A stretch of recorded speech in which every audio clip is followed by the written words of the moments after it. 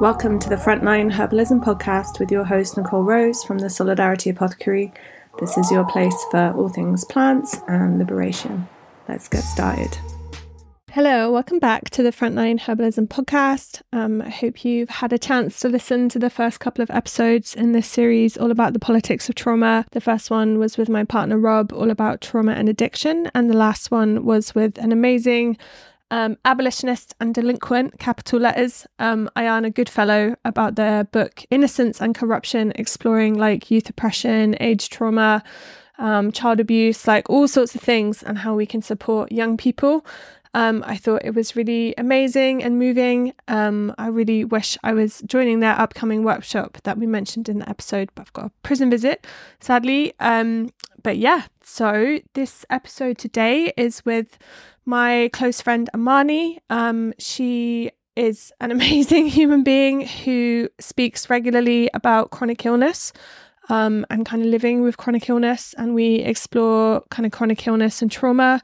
So we talk about medical trauma, some of her like explicit experiences of kind of challenges like medical gaslighting and, you know, neglect and bad treatment by kind of people working in healthcare, and how kind of things like hospitalizations become kind of normalized for friends and family, but for the person, you know, are continuously traumatic. We just go deep. It's a very moving episode. We talk about prejudice around chronic illness, some of the kind of bullshit attitudes a lot of people have, you know, in this kind of like positivity, new age mindset stuff, and how that harms people. You know, we talk about support and solidarity, and how people living with chronic illness are also amazing friends and also offer a lot, and that it's not just this kind of like one-way dependency street.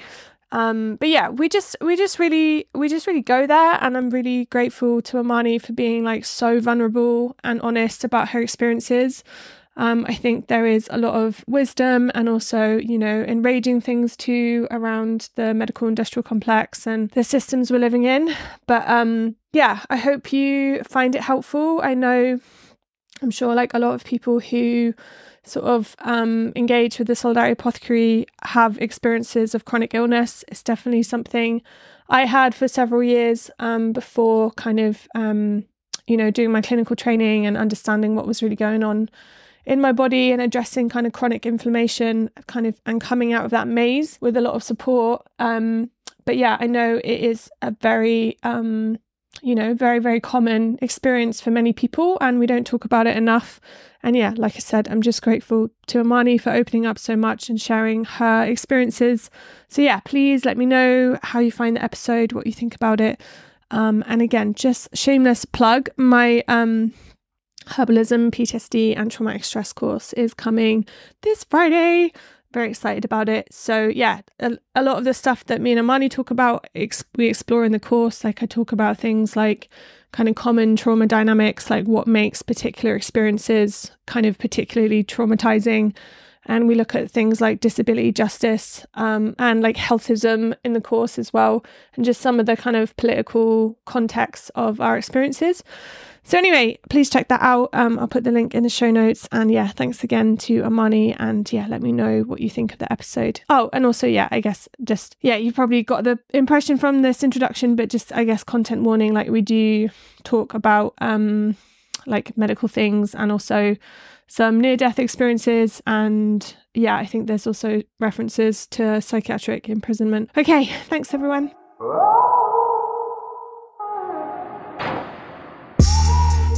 Hey Amani, thanks so much for coming on this show. As people maybe don't know, we're actually like really long-term close friends, and yeah, I really adore you. You've been an incredible friend to me for so many years now. But for folks who don't know you, like please could you introduce yourself, your pronouns, and kind of like any like political affinities or projects or anything you'd like to include. Thank you for that nice intro. I love you to bits, first of all. And I'm very honoured to be on this podcast because I'm a big fan of your work. In terms of my pronouns, there's she, her, and an intro about me is that, like, I guess I've been political like all my life. I grew up like super, into social justice with my mum, and then obviously carried that on. And I feel like that, like, I can't work at the moment and I haven't worked for a long time. So I think it's easy to feel like you're not contributing enough, but I feel like I do all I can through like social media and stuff like that, and like projects through social media is like how I try to make a difference. And with my health issues that we'll talk about in a minute, I feel like that's my sort of way of contributing to society, I guess, if that answers your question. Yeah, that's amazing. I mean, like, yeah, I think you do loads of stuff like to support people like all the time, and you know, loads of that is invisibilized, right? But yeah, for people who don't know you, I know it's a very long story and you've been through a hell of a lot, but if you could just share a little bit for context of kind of what your experiences have been with chronic illness, that would be amazing.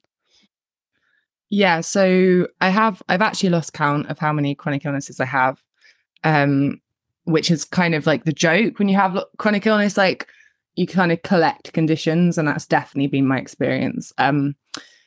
I would say I probably have like 12 or 13 like hardcore conditions, like that involve, I just as an example, like I have things like rheumatoid arthritis, like a brain injury, endometriosis, heart condition, POTS, in surgical menopause, have lots of problems with my bladder and bowel, like I have to catheterize every time I pee and I'm waiting for a permanent suprapubic catheter, have problems with my kidneys. And then obviously like also in terms of mental health, I struggle with complex PTSD due to like childhood trauma, and then recently got diagnosed with high masking autism, and I'm waiting for my ADHD assessment, but pretty guaranteed I've got that. So that's just a little summary.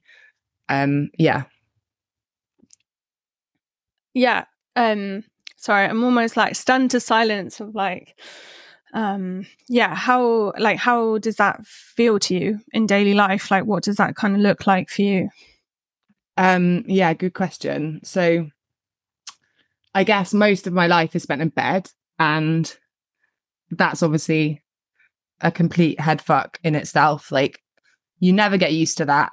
Like people, of course, you get used to how to deal with it, but you never get used to that, especially when you're someone like me who like loves life and just wants to like eat life all the time, and always have been. And before I got sick, I was like just doing so much all the time. And so my life is spent, I would say like 95% horizontal. And the times when I'm upright, it's not like it's because I'm better. It's because maybe I have like, you know, my pain has gone from a 9 out of 10 to an 8 or 7 out of 10. You know, it never goes below that.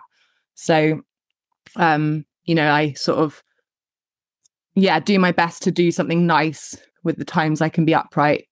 And that's something a skill that you learn because you have to with years of chronic illness, is to push through to your detriment, but in order to support your mental health, if that makes sense. So anyway, so my days are spent mostly in bed, with like debilitating fatigue and like muscle weakness and dizziness, and then like the severe pain.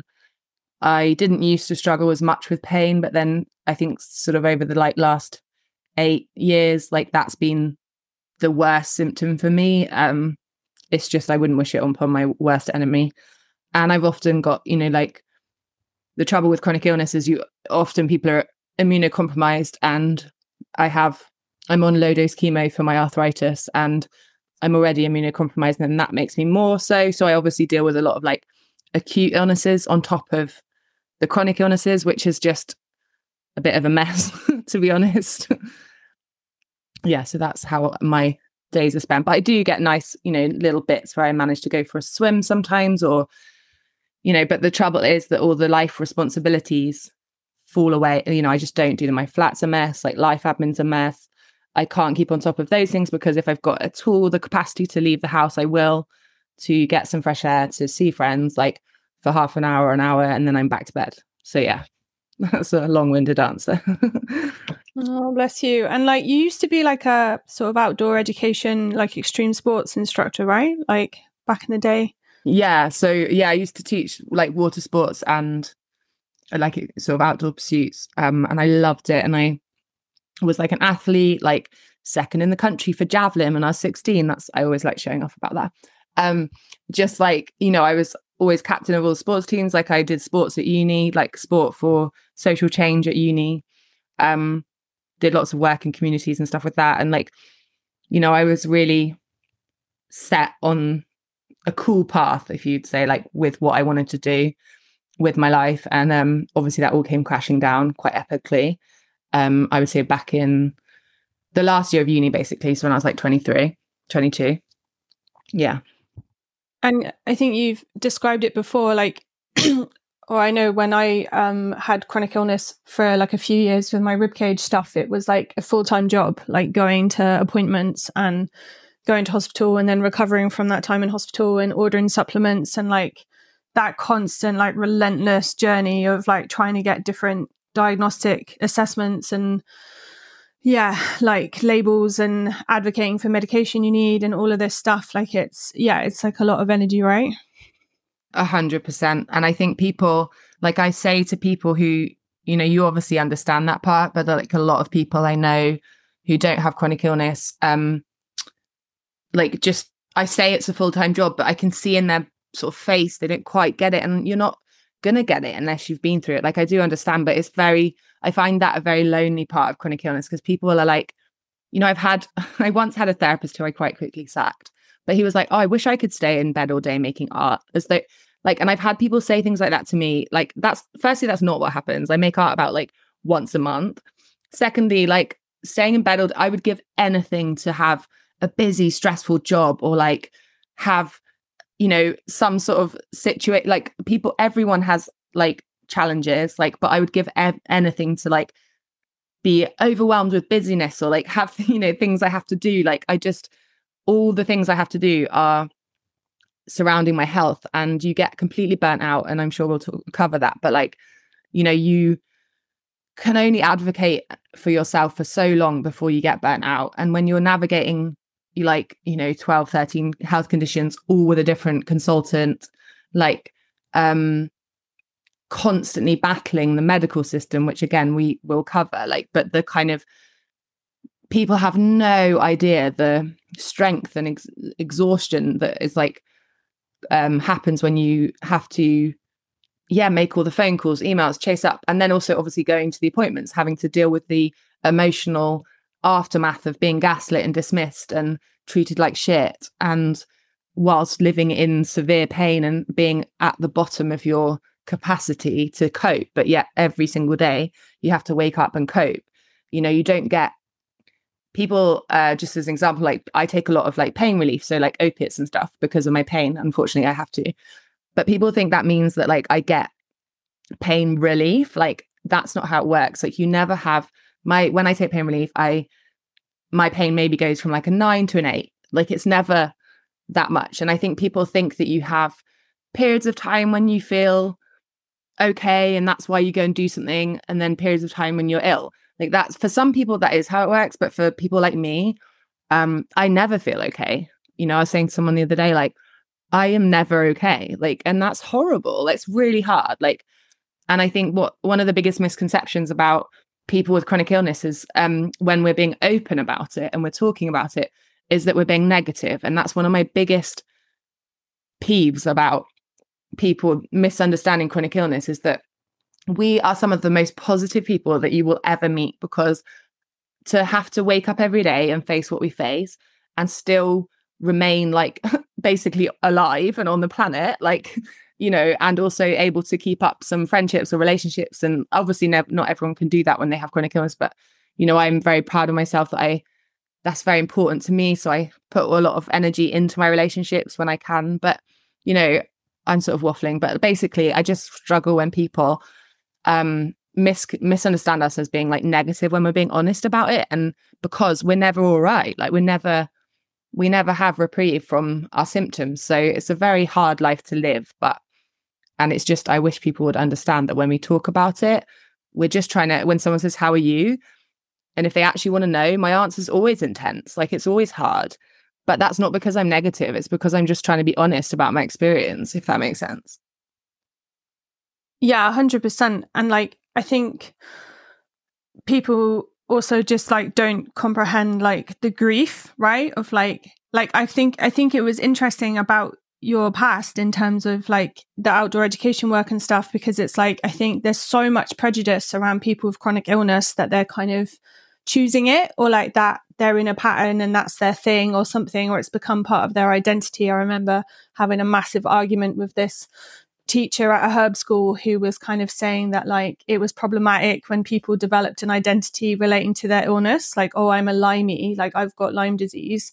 And I just kicked off and was like, people need social support and validation when they're chronically sick. And I really don't think people are choosing anything. Like, I think it's something that people are surviving with and developing mechanisms to cope with. But yeah, I know I've got loads of other questions about all sorts of things, but just before we move on to that, I just wondered if you could share a little bit about that kind of like daily experience of grief, like around your own body and yeah, how you're feeling. Yeah, I mean, like, just to respond to what you were just saying, I'll talk about grief in a minute, but like, something I really struggle with is when people are like, don't let your illness stop you, don't let your illness become who you are. And it's like, it is part of me. Like, I'm not letting it stop me. Like, it's not a choice. And it's just everything you said, like, is so spot on. And I think people you find people in the kind of positive thinking world or the holistic health world, like, not obviously hashtag not everybody, but like, you get a lot of people who completely misunderstand that. And I think until you've lived in the shoes of someone with lots of chronic illnesses, you can't have an opinion about that kind of thing, in my opinion. But in terms to answer about grief, yeah, so I sort of refer to it as like a living grief. So like it's very hard to describe because, again, until you sort of lived it, you can't explain. It's hard to explain about how painful it is to watch your friends, your peers, live their life and have these kind of, like I said, everyone has challenges, but their challenges, I'd give anything to have their challenges, like, and the grief of that, watching people, just as an example, I had a hysterectomy and a oophorectomy. So I had my ovaries, fallopian tubes, cervix and uterus removed in 2021. And I don't think, even if I hadn't have had a hysterectomy, I don't think I would probably, I doubt I would have been well enough to have kids anyway. I wouldn't want to have kids in this ill state. But, that grief as an example, that's absolutely huge. Every single day, watching most of my friends create families, a family that I've always wanted. And then, that's like one part of the grief. And then there's also the grief of just like this sort of loss of the life that you thought you were going to live and still want to live. And like, I'm kind of naturally like a hopeful person. And something that's very hard with the sort of chronic illness, the reality of chronic illness, when you have like degenerative and sort of long-term conditions that aren't ever going to go away. And that's not me being negative. That's just the reality of them. Of course, they ebb and flow and they might improve a little bit, but they're always going to be there for my life. And the chances are they are going to get worse. That is such a head fuck. And when you're naturally sort of like a hopeful person, to then have to actually face the reality of that and grieve sort of ever getting better, because people have this thing, people can't fathom that a young person can get sick and isn't going to get better. And like, I can't really even fathom that. And that's me. Like, and I think with the grief, like, there's something that helps me a lot is like just being so kind and gentle with myself. And it's very hard. But I've learned a lot, especially since my hysterectomy. I've sort of learned that a lot more within the grief, to sort of be gentle with myself. And if you feel all the sort of sticky emotions like resentment and jealousy and anger, and you're like, no shit, you feel like that, like, and let yourself feel it. And I think that I used to fight it, and I used to try and pretend that I wasn't grieving, and I used to try and pretend that I was like, this is my life, I sort of would try and put like a fakely positive spin on it and be like, I think I used to see it as a phase, and now it's been like nearly 15 years. I'm like, oh shit, it's not a phase anymore, and I need to face the grief like a bit more. And I think when you live with chronic illness, like quite severely, like as in, when you spend most of your life in bed, you live much more, it sounds weird, but like you live much more in the moment than most people. And I know everyone says that's a good thing, like live in the moment, but actually it can be at your detriment but it's kind of out of absolute necessity. So I don't think about the future, because if I did, I would jump off a cliff. Like I think, and I know other people with like severe chronic illness, sort of degenerative conditions, say the same. Like you live so much in the moment, and that's all you can do to survive, because you're in pure survival state. So speaking of, like that fight or flight, like you're, and the trauma that comes with chronic illness, like you're in such a survival state, just coping with severe pain or symptoms every single day, that you don't have room to sort of feel the emotions of like the future and stuff. So all you can do is be with the grief that's in this moment and deal with this moment. And I think, to go back to the grief, like something I feel like my peers who don't have chronic illness just like don't, not a criticism at all, but like they don't understand the grief and how massive that is, and like how incredible it is that those of us with chronic illness keep going, because actually that grief is so painful and just like horrendous to feel, and you rarely can really talk about it other than with obviously people with chronic illness themselves, but like therapy and stuff, like, I've spent a fortune educating therapists about chronic illness. Like it's very hard to find support with that grief, I think, other than just within the community. Sorry, that was a long answer. No, it was a really beautiful answer, and I'm like proper like tearing up. Yeah, I think people just have no comprehension of like that physical journey in terms of like pain and stuff, and then just like not that it's a separate thing, like I don't believe in sort of quote unquote mental health, like I think it's all connected, but that kind of emotional impact of like all of the things you've shared of how it feels like day to day, it's really full on. And I guess that does lead to the sort of the big question of the interview of like how do you think chronic illness is like connected to trauma, like in general? So I guess like sorry, I'm just thinking.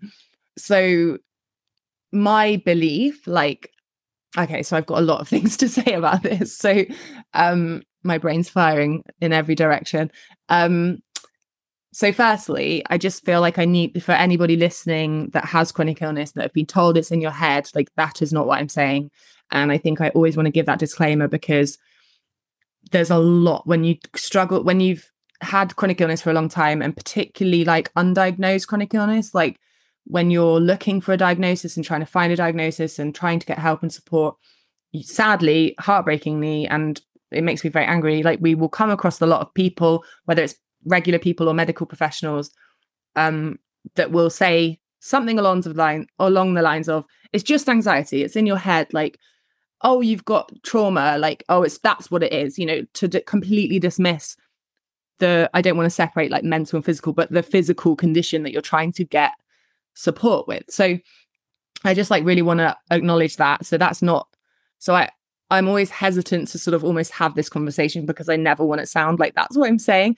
But my belief with it is that, say, take me, for example, like I grew up with severe childhood trauma, like proper hardcore, like from 3 years old, well, probably earlier, but from when I remember 3 years old, all the way until I cut contact with my mum and dad, like when I was 24.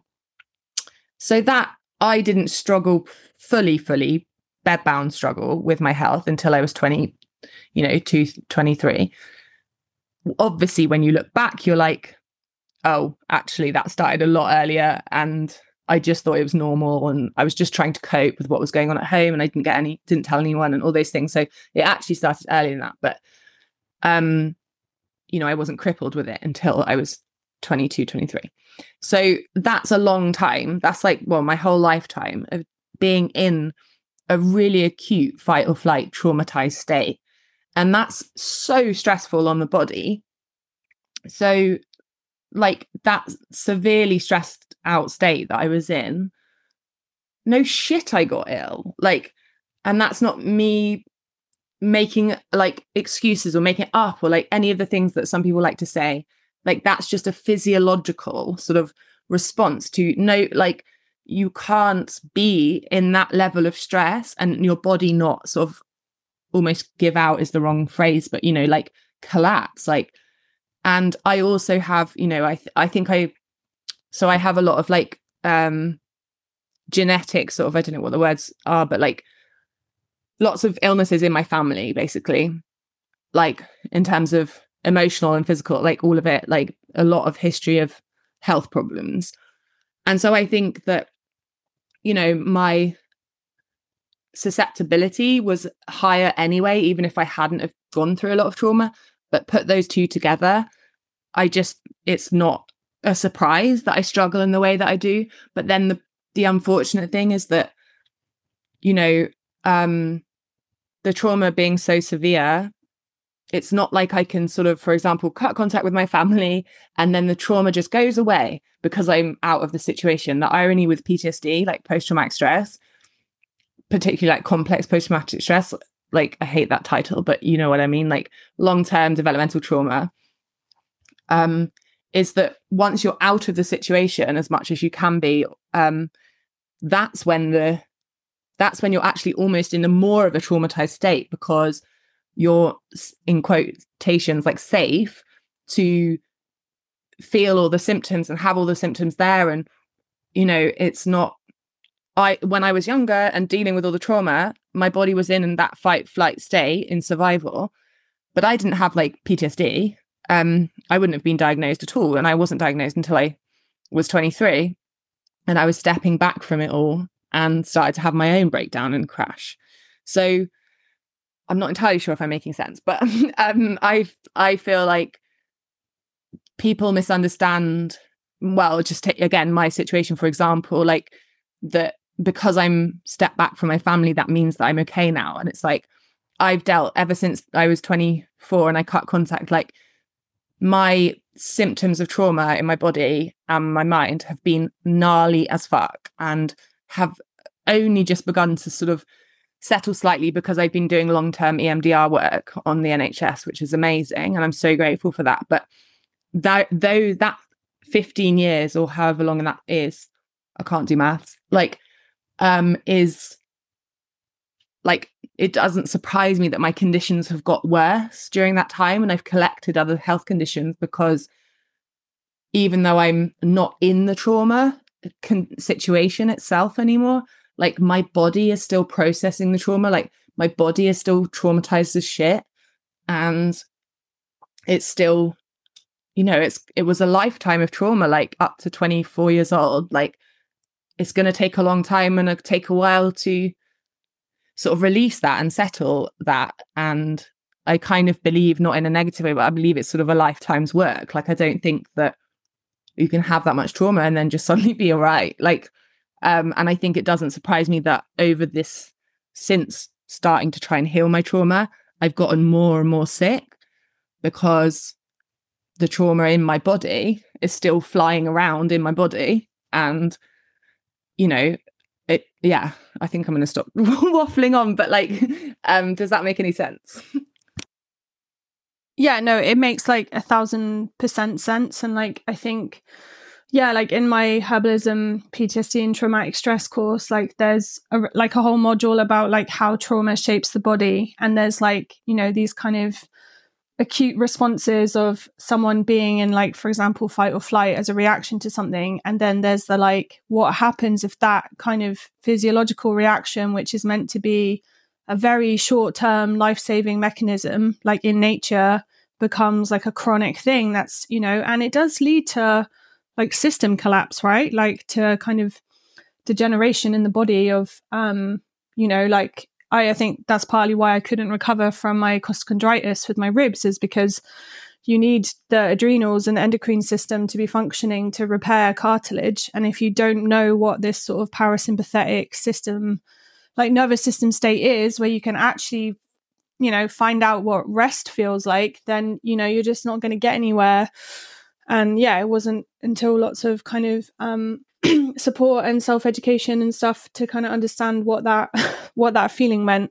But yeah, I think, and I really loved the fact that you gave like a disclaimer at the beginning, because I think you know, like we do live in this like hideous capitalist society where all sorts of things are in our environments, like switch on certain chronic illnesses, right? Like cause chronic inflammation, whether it's smoking or, you know, something genetic or it's pollution. Like there's all these factors. And I think it's often just this like cocktail mix of different things going on. And I think trauma and that kind of nervous system response is like a major formative thing. But like, you're right, like it's not the only thing, right? And yeah, one, you know, things always kind of like cascade. But in terms of like obviously there's like how trauma contributes to like long-term chronic illness, and then there's this other part of like what is traumatizing about being chronically ill and interacting with the medical system. And I know, you know, we've been like close friends long term, and it's been really hard to see you sort of in and out of hospital like over the years. And I just wondered if you can share like a little bit about what sort of medical trauma is, like specifically. And yeah, maybe this does connect to the next question, but like, you know, I've said about friends, like seeing you kind of go in and out of hospital, and that's become very like normalized, right? Of like, okay, Amani's in hospital. But for you, it's like each time is like more difficult and more triggering because of previous hospitalizations, but everyone around you is kind of like, you know, like it's like Amani's in hospital. Do you know what I mean? Like, anyway, we've talked about this before, but I just wondered, yeah, if you could speak to that too, about, yeah, just like how it kind of feels like being in that system and some of the harm from, you know, gaslighting from doctors or other experiences in hospital. I know you've had a lot of challenges where people have all this prejudice around like pain relief and have had to call the hospital and like fight really hard to get you more pain relief and stuff because of like people's like horrific attitudes and stuff. Anyway, I'm rambling now, but I just wondered if you could share a little bit about like medical trauma in general.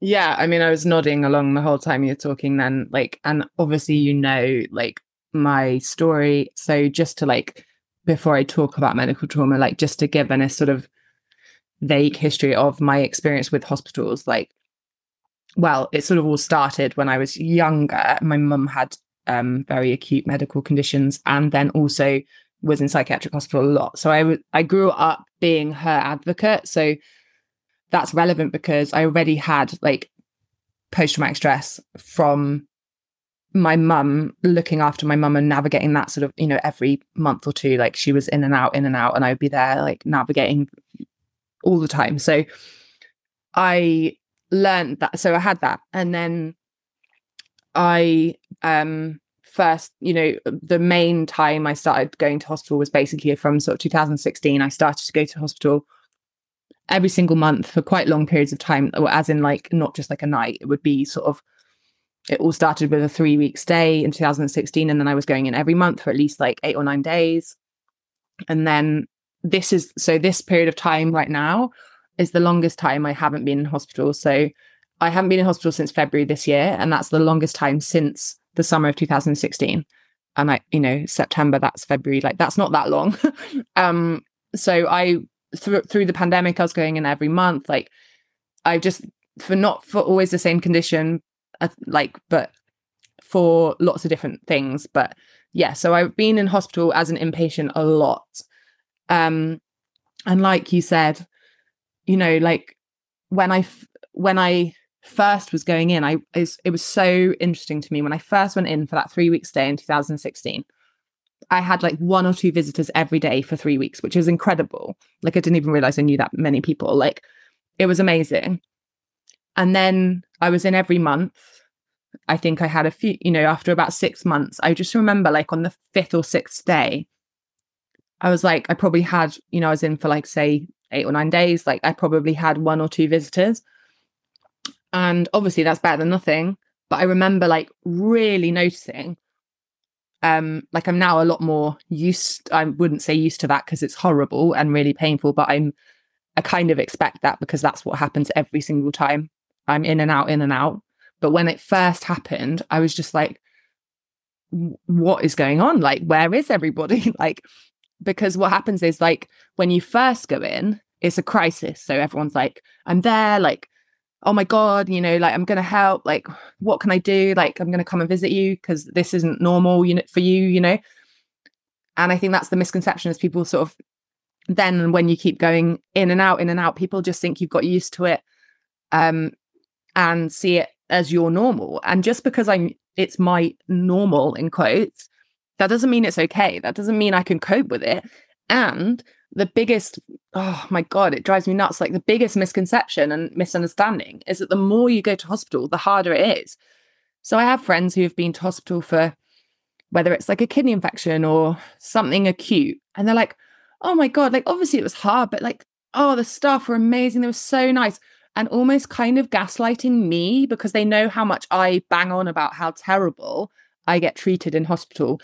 I'm not saying every single member of staff that you get the odd one that's amazing, but 9 times out of 10, I get really, really mistreated and it's traumatic as fuck. And I'll talk about that in a minute. But people, when you have acute illness, you're treated literally like you couldn't be treated more differently in hospital. And of course, you get these stories of dismissal and neglect all the time, like with acute illnesses, but you don't get the head fuckery as much as when you go in with chronic illness. You know your body, you know what you need, you know what's going on, and they just cannot handle that.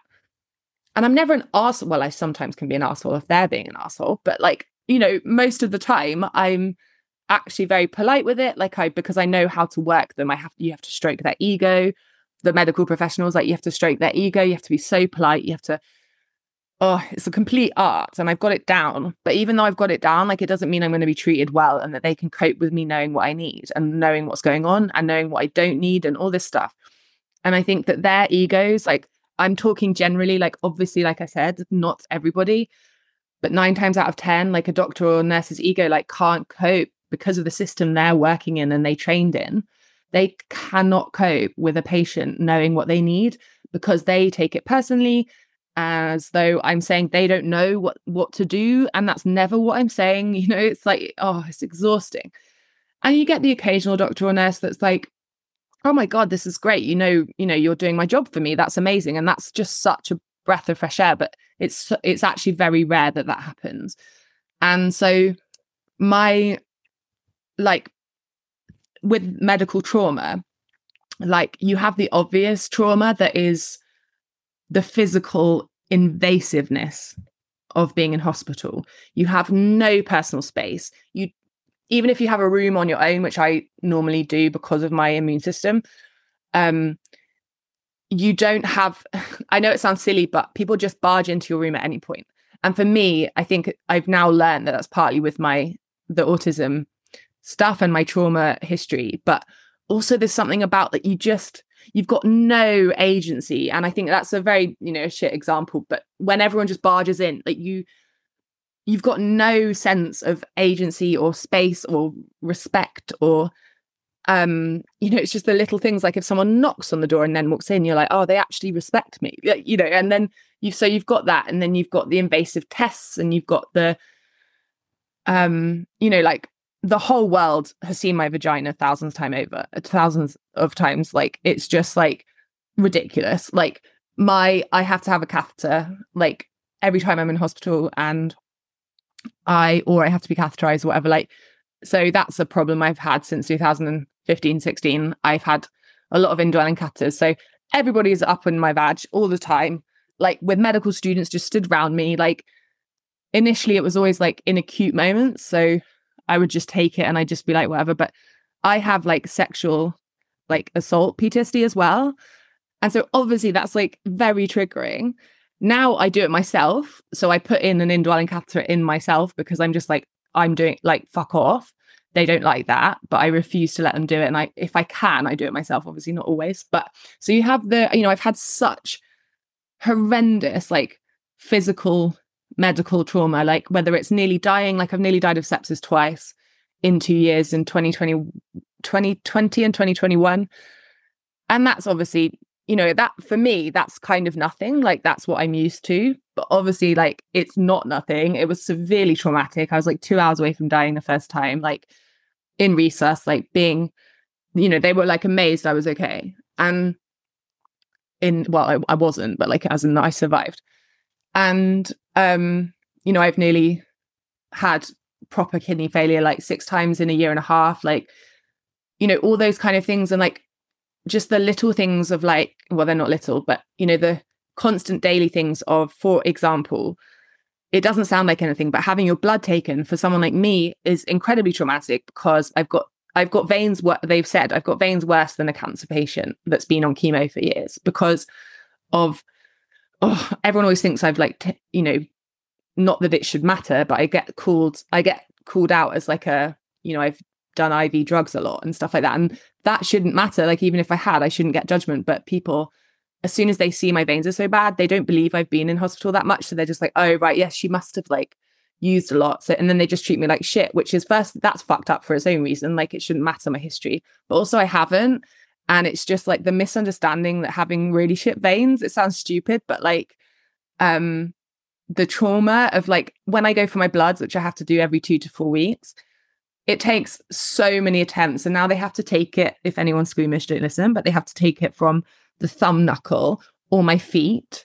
Like, and when I have a cannula, like, it's always in my foot. And like, it's just all those things. If it was one time, it would be horrible, but I deal with it. But it's a cumulative trauma. So it's like constant, it's over and over and over again. And the head fuck with medical trauma, which I think people don't understand, the sort of psychological impact of it is that you need it. So normally with trauma, it's like needs the wrong, like, you don't need it, if that makes sense. That sounds very weird, but like, it's a horrible event that happens.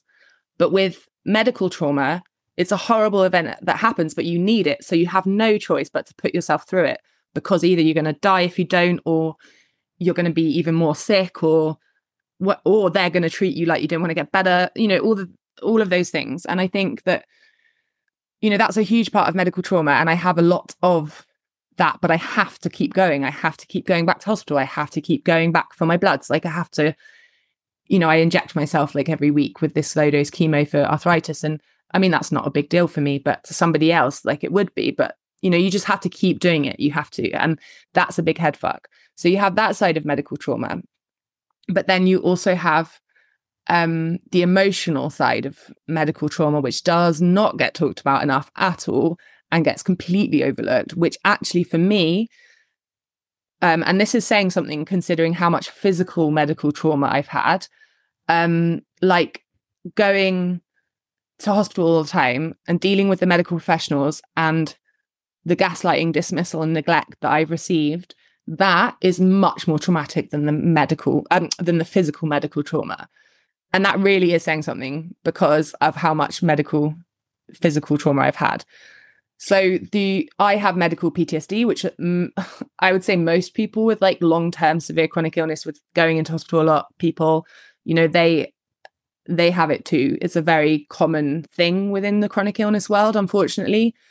But I would put money on it that people would agree with me that it's the mental side of things that is more likely to give you that PTSD than, well, obviously it's both the physical and mental treatment, but that's what I feel anyway, from my experiences. It's the emotional side of things that is more of a head fuck and traumatic. So, for me, when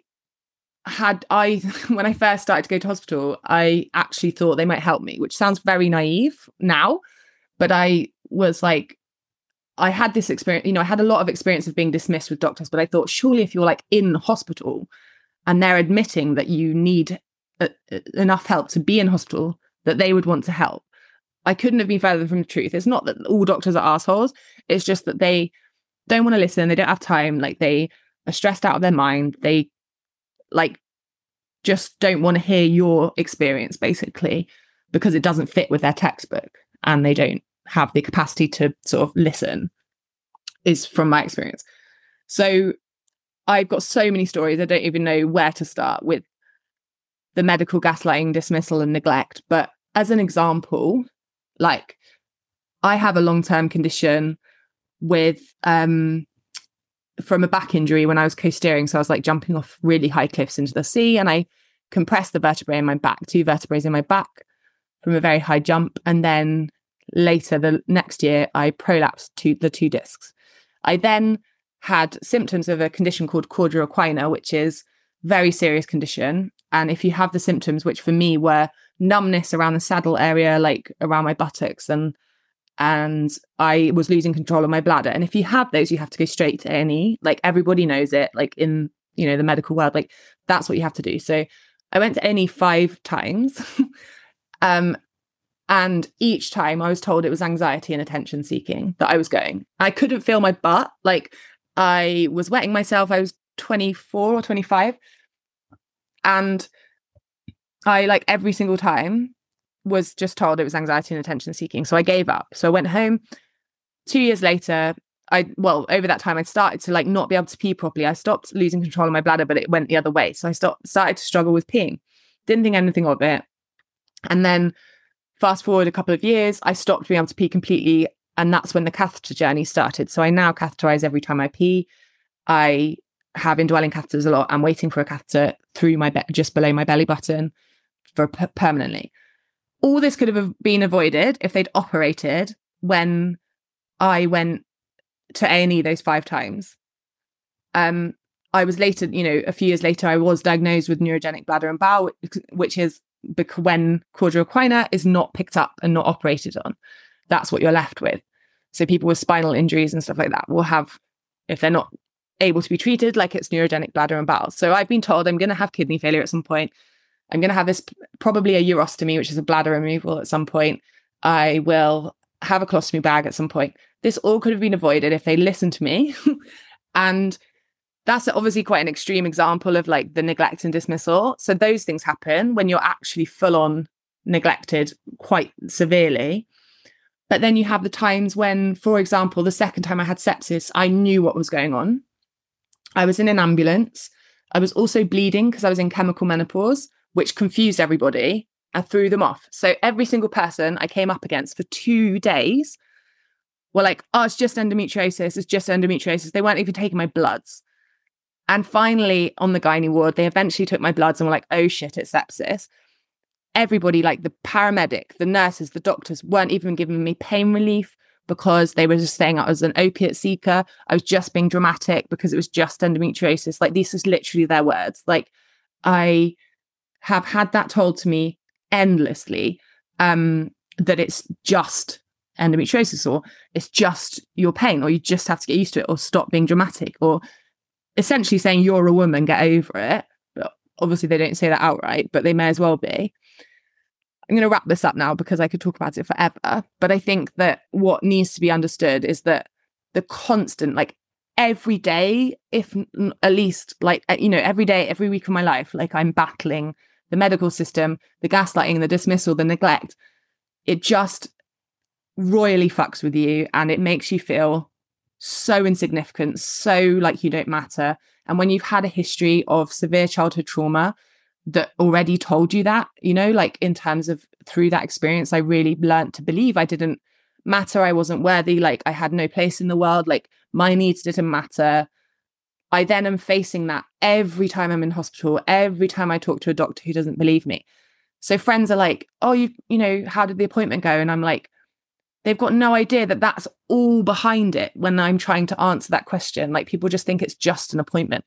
And when you have chronic illness and you're in hospital a lot, it's never just a hospital stay. It's never just an appointment. It brings up all of this shit all of the time. And it's just fucking exhausting. And I will stop there. Sorry. No, please don't apologize. Like that. Yeah, it was so like fucking moving. And yeah, I love the like, not all doctors are assholes, but like, yeah, I know. I know that they can really feel like assholes a lot of the time. And we're going to kind of get to some questions about like what people can do differently. And I was going to ask you about that, about like what can sort of health workers do differently. But before we go into that, yeah, I know it's like really a lot for you to share in terms of like all this painful stuff. But I know there was recently this horrific piece in the Daily Mail which kind of targeted different people with chronic illnesses, like without their consent, like sharing pictures, screenshots of social media. And it was just, yeah, it was just kind of amplified sort of especially right-wing views, but society's views around kind of chronic illness. And I just wondered, like, what are your experiences of like prejudice with chronic illness? Like, I guess kind of more broadly, like you've given lots of examples from friends and things and from healthcare workers, but yeah, is there anything you'd like to share in terms of just kind of like society's worldview on chronic illness? Yeah. So yeah, obviously with the Daily Mail article, and then obviously that horrendous Candace Owens picked it up to her like 4 million viewers. Oh my God. And I was, one of the people in the article, and that they talked about, and it was all about that we're making up our conditions and illnesses and taking selfies to get attention on social media. And I think that that's a very big world sort of view, like misunderstanding of, just as an example, like social media. So like for me, social media is like my connection to the world. It's amazing. Without it, I could not I don't know how I would cope.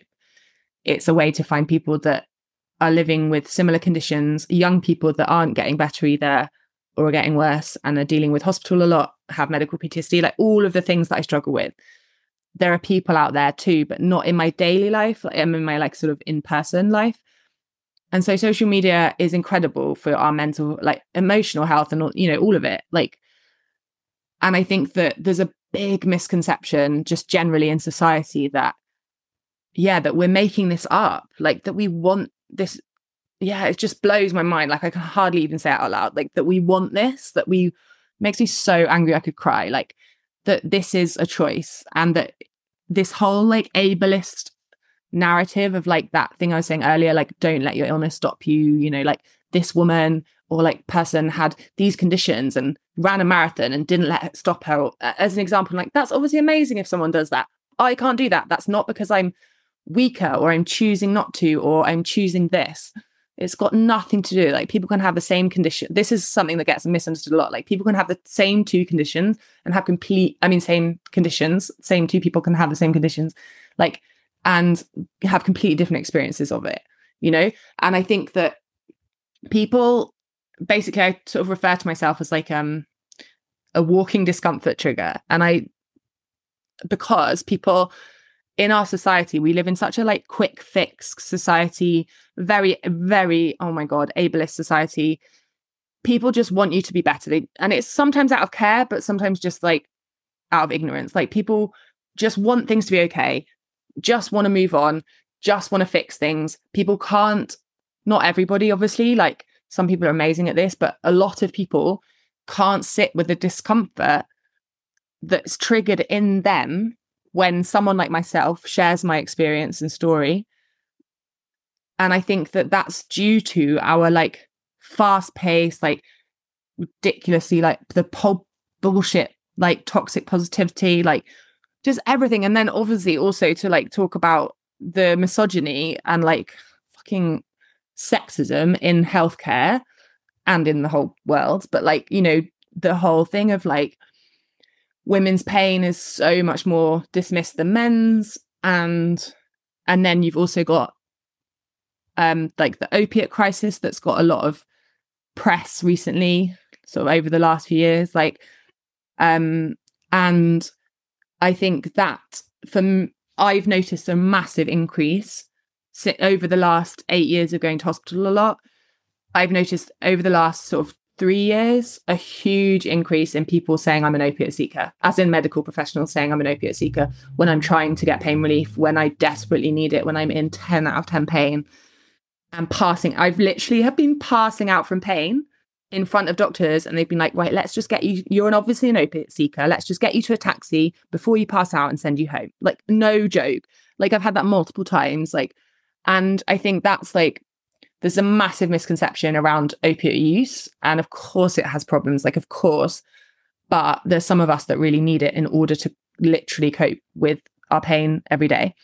And I think there's just the ableism within our world means that there isn't space for people like myself to kind of be as honest as I want to be about my experience, because people can't cope with it. And I understand, like, no, obviously I understand it's hard to accept that this is a reality of life, but like death is a reality of life that we have to accept. like, well, we don't have to, but like it would be easier if you did. You know, like death is a reality, like chronic illness is a reality, like sexism, racism, ableism, it's all unfortunately part of our life. And like when we actually learn to like face it and have these tough conversations, people feel seen in a way that they don't if we don't do that. Does that make any sense? Sorry. Yeah, no, 100%. Like, yeah. And I think you're totally right about people's discomfort with seeing someone else kind of suffer, which I think in some ways is like a very human thing, that we want to help people, right? Like we respond to things that we see are oppressive or, you know, harmful to people. But at the same time, like I do think there is something about this like surrendering with chronic illness of like some level of acceptance while holding space that like you're still, you know, investigating new treatments and trying new medications and advocating for yourself in different ways. But it's like, yeah, it's that like horrible tension of like not putting that like ableist pressure. Like I know when I was sort of sick, it was really like, I mean, it's also just my personality. Like I was so driven constantly to try everything, you know, like, oh, I'm going to go to this guy. I'm going to go to this guy. I'm going to borrow money for that appointment. And it was like, actually, I only really recovered when I actually surrendered and was like, I'm just in chronic pain. Like, I don't know what's going to help. And it was the slowing down that enabled me to learn all this stuff about parasympathetic and everything that kind of changed my life. But I think you're right. Like, I think it is, you know, on the other side of the fence, like it is really painful, like seeing people you really care about just being like really debilitated, right? But yeah, you're also right that it's just, you know, like, you know, the majority of people have some sort of illness, right? Like in terms of if you look at humans, like over their lifetime, like, and kind of aging and different conditions and things. And it's like, yeah, like in the herbalism and PTSD course, I talk a little bit about like healthism. And, you know, you say like, what is health? And you think about this like skinny white woman running or something, for example, drinking a green smoothie. Like you don't actually think about health more broadly. Yeah, like sorry to ramble there as well. But I guess I just wanted to kind of, yeah, honor the fact that we've been talking a long time and it must have taken a lot of energy, like emotional energy to share all this stuff. But just kind of like moving towards like what can people do in terms of like what support or solidarity has like been meaningful to you like over the last 15 years, you know, maybe things that friends have done or organized.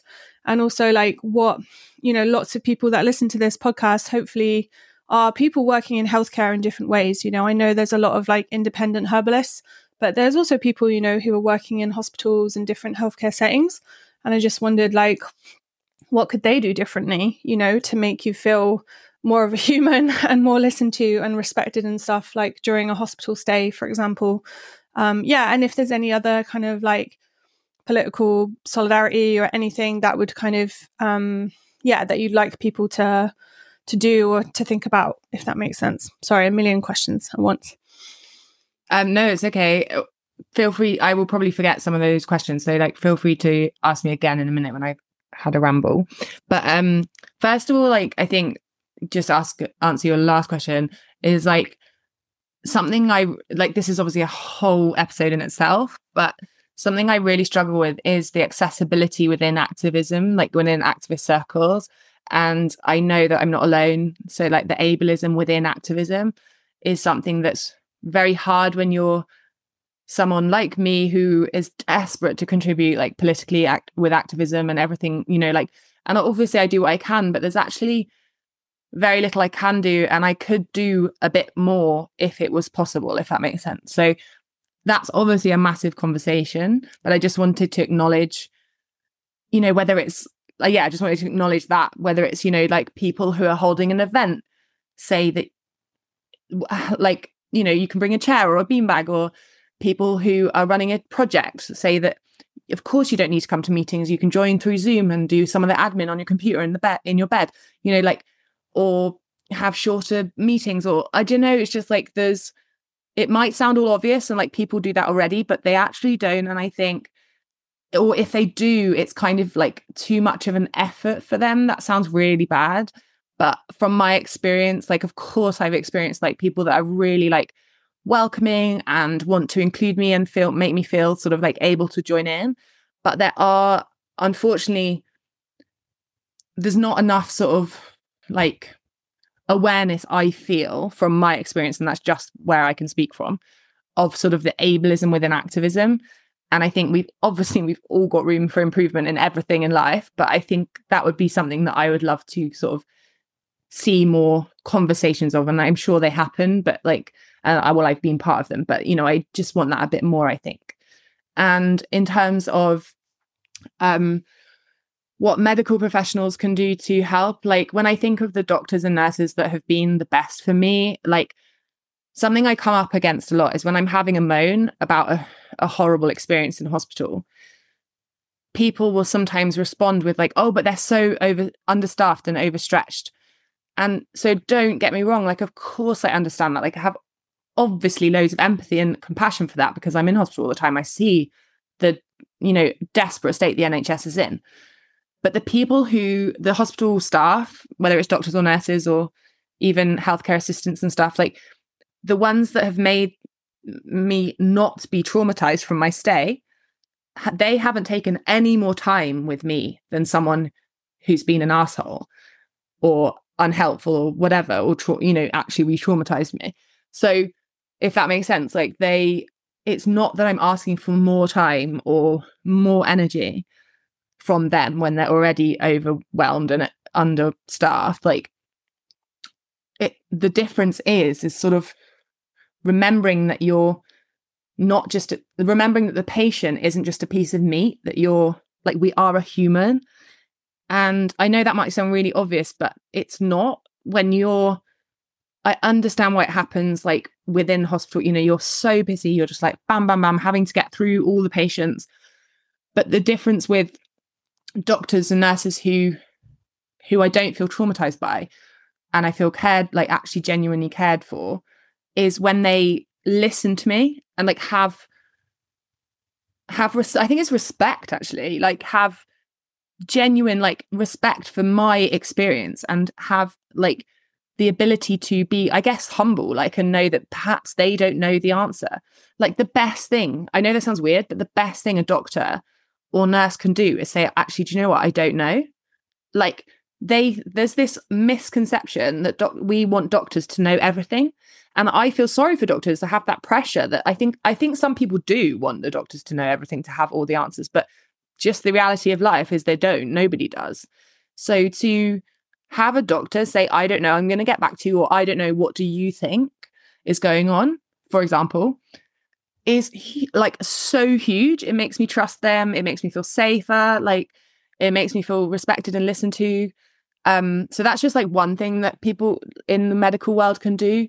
And I think another thing that in terms of sort of like more like holistic practitioners and stuff like that, and like herbalists and people in that kind of field, something that I've struggled a lot with, like I don't see anybody anymore, sadly. Like I want to start again, but I got quite, like you described, like I got very burnt out when I was sick for the first probably like 7 years, 8 years.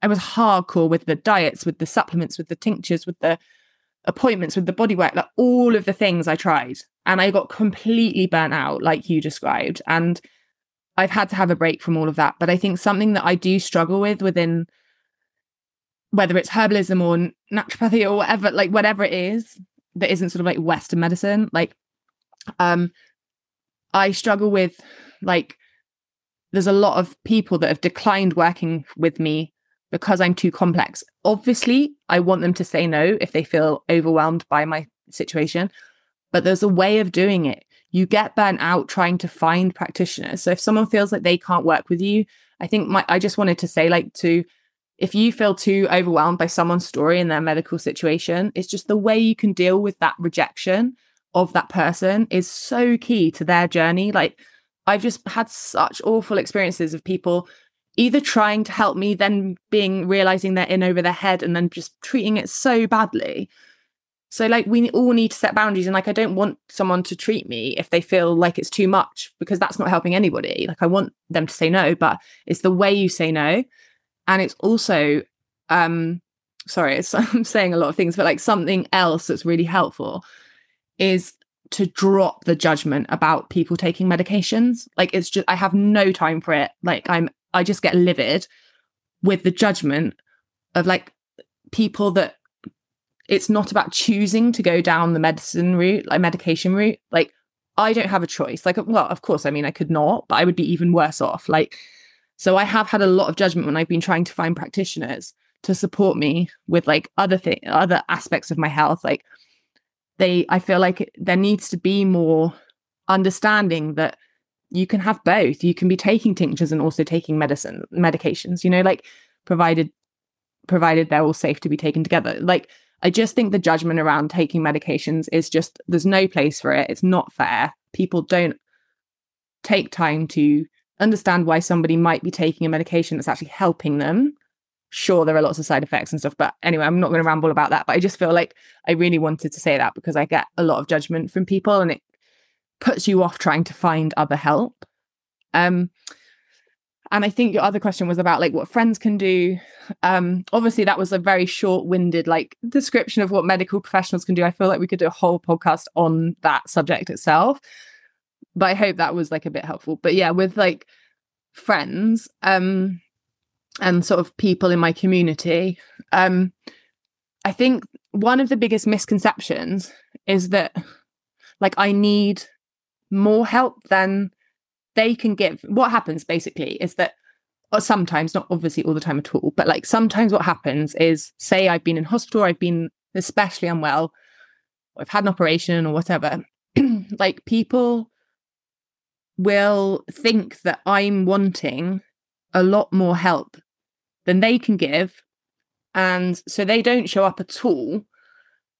And then everybody feels upset, you know, like they feel shit about themselves. I feel sad and let down and hurt and like a bit abandoned, like, and confused.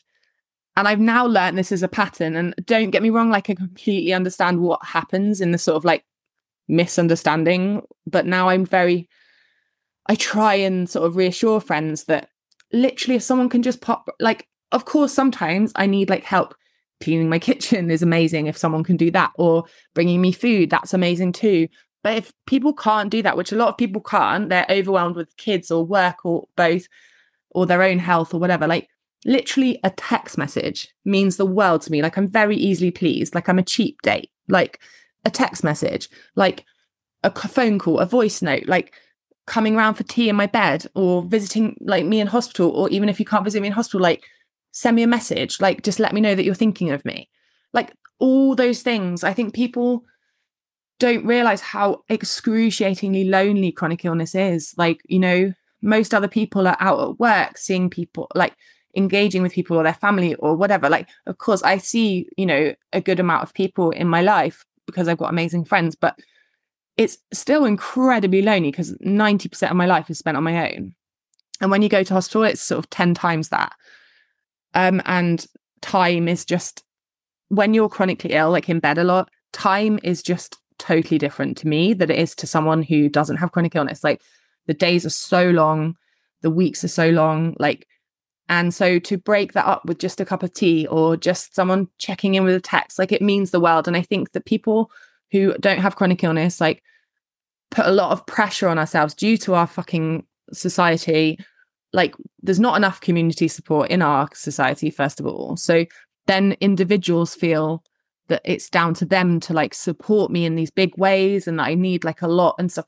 And don't get me wrong, like I do need a lot of support that I don't have. And that is a problem. But that's not like my friend's responsibility, obviously. Like, and I try, so I've since learned through a lot of like trial and error to offer like as much reassurance as possible that I don't need my friends to fix my situation. I just want connection. Like literally, I don't mind if I live in a fucking tip, if it means that I have a text message or a phone call or a cup of tea with someone. Like obviously I have the amazing friends that I do that sometimes do come and clean up for me or like bring me food, and that's incredible. But that's like a complete bonus. Like the most important thing for me, everybody's different, but for me it's like it's connection and to not feel forgotten about. And I think to go back to what we were speaking about at the beginning about the grief, something you feel a lot. So when you have chronic illness, sort of almost no matter how much connection you have, you feel forgotten about it. I think it's a chronic symptom of chronic illness, like because everybody's out there living their lives. And that's how this is how it feels. I mean, everybody's out there living their lives and you feel forgotten about and you feel behind everybody because you kind of, I don't, maybe it's harsh to say you kind of are, but like I kind of am, like from society's viewpoint, I am like, that is my situation. And I challenge that. Like, I don't believe our worth is in what we do and how productive we are and all that bullshit. But we do have to also see that we live in a society that says that is our worth and that is our value. And so I think that, the most important thing that friends can do to support someone with chronic illness is communicate and connect. And I think the other best thing that people can do is that to ask someone what they need. So like, and to be really clear with your limit, like I don't want friends. I've had friends that have helped me to their detriment and got burnt out and then just disappeared from my life. And that's not what I want at all. Like, I really love it when people say no, because it means that I can trust them more. And like, it means that I know that if they're helping, they really want to help and they have checked in with themselves and they're not going to get burnt out and resentful, because that just doesn't help anybody. So I'll stop there because that was a long-winded answer, but I don't know if that was helpful. Yeah, no, that was amazing. And I think I wanted to add that, like, often I think when you're experiencing chronic illness, like, the world makes you feel like you're a burden, right? So you feel like you're extractive or something on other people's time and energy because you need care and support. Like, I'd need my stepdad to drive me to hospital, or, there was a point where I like couldn't even lift up a plate, like, because I was in so much pain, and like I'd need help with cooking. And it's like, you kind of get used to like being defaulted to that position, but it's like very disempowering to be in that position. And I think it's worth naming with you that, like, despite what you go through, like with your health, like, you're such an incredible friend. Like, you're so consistent and loving, and like, just like order me flowers or like order me little gifts, and like, how was your prison visit, and like, how are you feeling? And it's like, it's not like a one-way thing. Do you know what I mean? And I think that's what gets me with chronic illness, is like, just because someone has an illness, like, that isn't the totality of who they are, right? And what they can give to the world. And like, like, you're so creative and you've like supported so many people who are like navigating this stuff, who are just like fucking lost and terrified, like, especially with your Instagram and people who have like the grief around having like hysterectomies and things. Like, I think, like, it, like, it isn't about like worth or productivity, but I think it is also worth naming that, like, you can still give so much, right? Like, in terms of like, people can still receive so much love and care from you. And obviously there's times when you really need it, like if you're in hospital, but like you said, like, it's kind of, it is give and take. And I think like when it is a more like collective thing, like, it does feel, more kind of like nourishing or liberating somehow. But I just want to thank you so much for your time. And like, let's definitely do some other interviews about, like, organizing and ableism in general, and like, navigating like the hospital, like, medical system. Like, I'm sure we could talk about a million and one things, but I just wanted to ask if there was, anything else you wanted to share today before we finish. I think we could speak for hours. But I think I just wanted to respond to what you just said. Is that, like, thank you so much for saying that. Like, it means a lot and it made me tear up. So I really appreciate it. And I think that that's what I kind of want to finish on, is that something that people without chronic illness, if you're friends with someone who has a chronic illness, something that can be just such a gift to us is when people notice the way, like, all that you just said, like when people notice the ways that we give. So I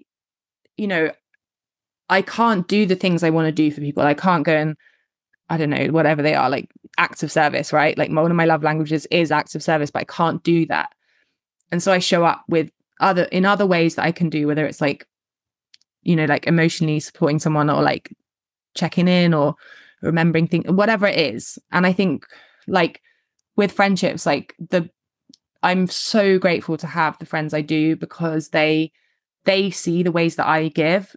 So it's a balance, rather than when you, like you say, when you have chronic illness, you can feel like such a burden.